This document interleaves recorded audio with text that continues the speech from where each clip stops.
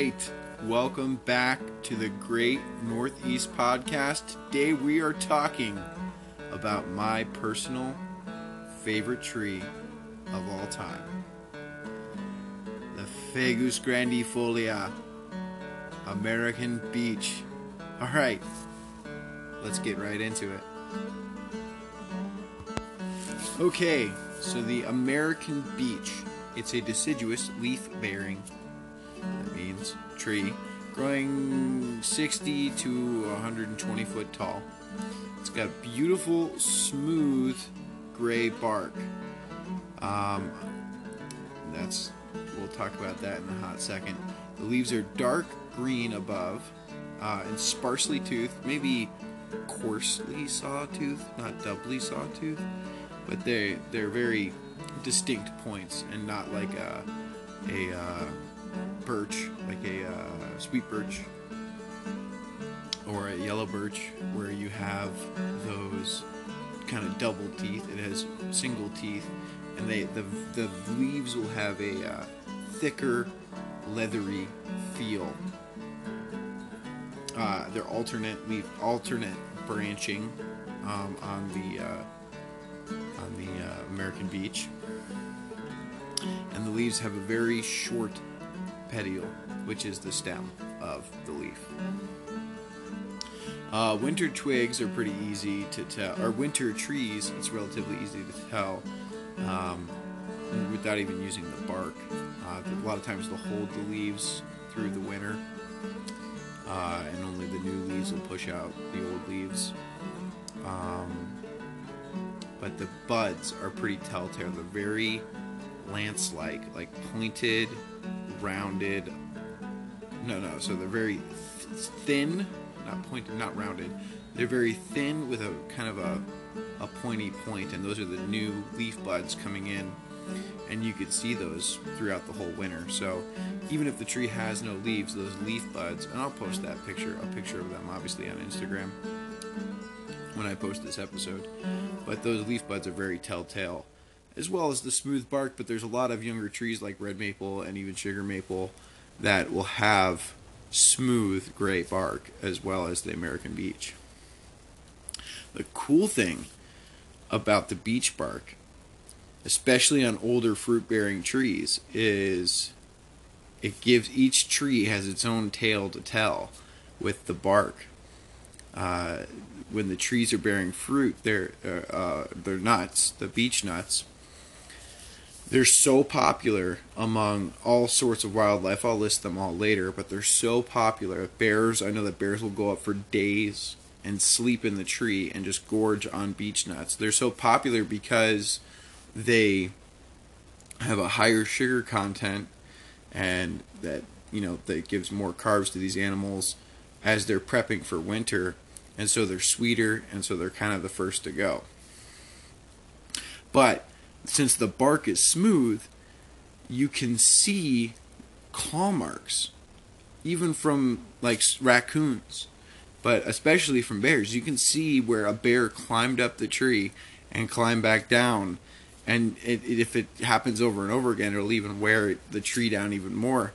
It's pretty cool if you can get out and you see those four distinct, bear claw going up the tree. And so that's one of the reasons I love this tree so much, is it has a tale to tell. Every tree has a tale to tell. The other reason I love this tree so much is just because when I really got into the outdoors, the only outdoor spot that I could go was not legally go, but it was prison property, where they have like a farm where they, I guess, teach the prisoners that are about to go back into the real world some sort of job. So they teach them farming, and they teach them how to castrate cows, how to work at a dairy farm, stuff like that. So that was the only place in Ewing, New Jersey, where there was woods that I could walk to. So I just went there, and there's a down beech with a root ball that stuck up, and I carved a bench out of it, and I made a little bed going against the root balls, using it as a wind block, and I made a camp there. And I really had a great time camping there and being around this predominantly beech forest. And it was there that I really just got a love for that tree, because it was providing me with everything. I was using it as my carving wood. I was using it as my firewood. I was using it to make my bed where I slept. I had a raised bed, and it was that. I mean, and just that couple weeks that I spent going in and out of there until I had a close encounter with the police. I'll just say that. Then I couldn't go back there, but I remember learning a lot of bushcraft skills using beech, and really kind of gaining an appreciation for the forest and what's around me. And beech was kind of the start of that, and that's why it is my favorite tree. So the beech tree's flowers are, oh my goodness, I'm not sure if I should even try to attempt this, but they're monoecious, Monoecious, which is, they have flowers of the both sexes on the same tree. So it doesn't need a second tree for those flowers to, oh my gosh, language is gone. You know what I mean. The fruit, the nut, is a small, sharply angled nut, borne in pairs in a soft-spined, four-lobed husk. Good luck with that one. You'll definitely need to look up a picture of it. They're small. They're very small. And I wouldn't say that the husks are spiny, but they kind of are. It has two means of reproduction. One is through the usual dispersal of seedlings, and the other is through the root sprouts. New trees sprout from the roots in different locations. So this is pretty cool. So there's a ramet, and then there's a genet. And a ramet, I can't quite remember exactly what it is, but a genet, you can have a forest of beech trees. And let me see, what does this say? It also says that quaking aspens do it a lot, sumacs, and a lot of wildflowers as well. But you can have a forest of beech trees, and all of them can be genetically identical, the same tree. It's pretty cool. I mean, is that likely to happen? Probably not. You'll probably have several different trees, but it's just cool that you can be in a forest and all those trees could be basically from the same tree, like connected to the same tree. Pretty amazing. Okay, so it's a lot of times it's found in pure stands, but it's also found alongside sugar maple, red maple, yellow birch, eastern hemlock, and there's also, I'm just thinking to the forest that we have here. There's also serviceberry there, as well as a little bit of sweet birch, lots of rhododendron, and I'm not sure if there's much mountain laurel. I don't think there is. Some white oak in there as well. Not very much. It's not the predominant species. But it's kind of, those are the trees that it's usually with. So where does it grow?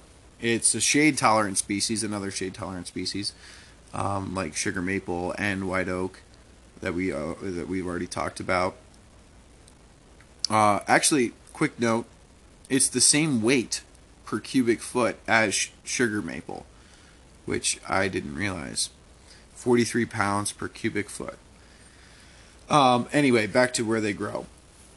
It's found in forests in a stage of succession, which means it's like there's different stages of forests, and it usually indicates like a final stage of a forest before things start dying off. But it's also used as an indicator for farmers that there is rich soil. I think it would be mesic. No. Hydric. No, that's water. What kind of soil would it be? Very good soil. That's what it would be. Sorry. So farmers will use it to realize that, oh, this is going to be really good soil, and then they'll clear it, and then they'll plant there.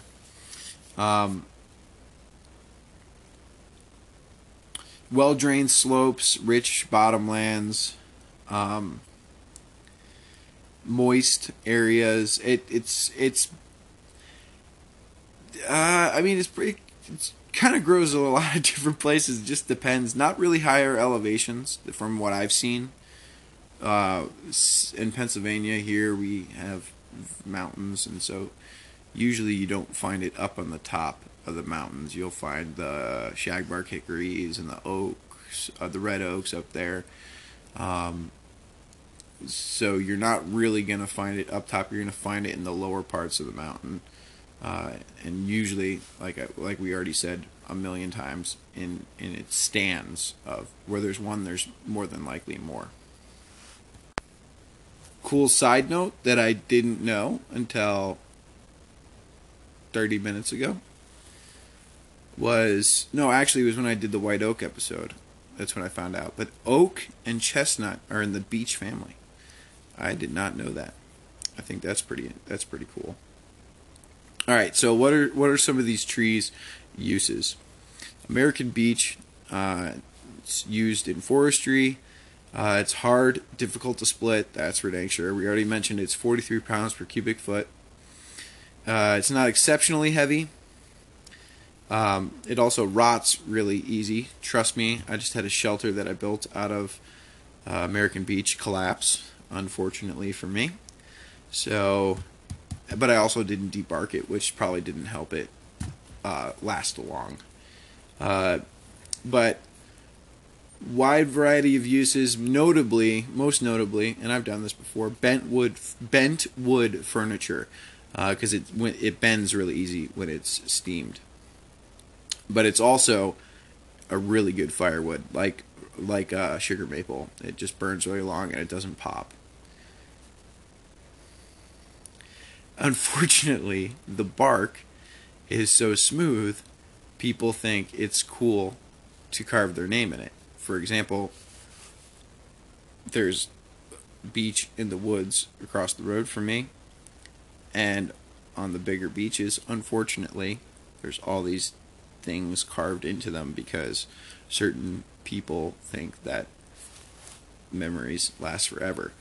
And with that being said, the beech has it's called beech bark disease. It's become a major killer of beech trees in the Northeast. The disease occurs when the beech scale insect attacks the bark, creating a wound that is then infected by two of the different species of fungi in the genus Nectria. This causes a canker to develop, and the tree will eventually be killed. So not only is this insect causing these beech trees to die from opening up the bark, which is very thin and not very fire retardant, but I'll probably talk about fire retardant when we get to shagbark hickory, as far as bark goes in the northeastern woodlands, because you don't really think of wildfires when you think of trees. But the beech bark is very thin and it's tight to the tree, and when you carve something in, that just gives the place for this fungus to sneak in and eventually kill the tree. They also have beech blight aphids, which colonize in the branches of the tree, but they don't really seriously harm the tree. The beech leaf disease was discovered in 2012 in Ohio. It's thought to be caused by nematodes. It has spread to several other states as well as Canada, and has potential to kill millions of trees throughout North America and may threaten the beeches of Europe as well. Despite high moisture needs, beeches succumb to flooding and easily their thin bark invites damage from animals, like the bears that we were talking about earlier, and human activities. Late spring frosts also cause considerable damage to the trees trunks of the mature beeches, and the often rock cavities that are being used by wildlife for habitation. So, frost cracking. Should I get into frost cracking? No, I'll save that for paper birch. Frost cracking is pretty cool, though. All right, so the American Beech, the leaf. I forgot. I'm scatterbrained, by the way. I have a million things going on in my mind. The leaf, like I said, it's got the pointy. It's got the single, coarsely sawtoothed, I guess, or whatever they said, whatever the book said. But the veins that come off of the main vein are all parallel with each other. So if you look at one of the leaves will be coming out in the next month and a half, 2 months. But if you come across a tree that still has last year's leaves on it, they'll be tan, but you could see that parallel veining in coming off the main vein in the leaf. It's pretty cool. I think hop hornbeam and ironwood also do the same thing. They also have that parallel veining coming off the main vein. All right, and finally, to end this episode off, what does the animals that the American Beech provides food to? It's a very numerous amount of vertebrates and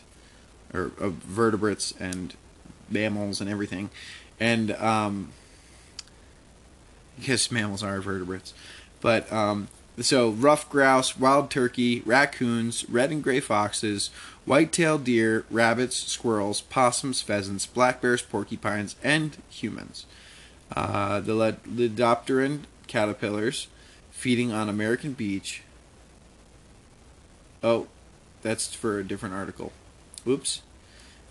Deer occasionally browse on beech foliage, but it is not a preferred food. Beech nuts were one of the primary foods of the now extinct passenger pigeon. The clearing of beech and oak forests is pointed to as one of the major factors that have contributed to the bird's extinction. So, pretty amazing. But yeah, so I've heard stories of black bears getting up in beech trees and staying there for days until they were pretty much eaten out. But the beech, the American beech, it's a really cool tree and it grows pretty big. It's a beautiful tree, and get out there, see it. This is David with the Great Northeast Podcast. Thank you for listening. Sorry I kept rambling on about a tree, but it's my favorite one, and I'm glad that you stayed to the end and listened, and I'll talk to you in the next one.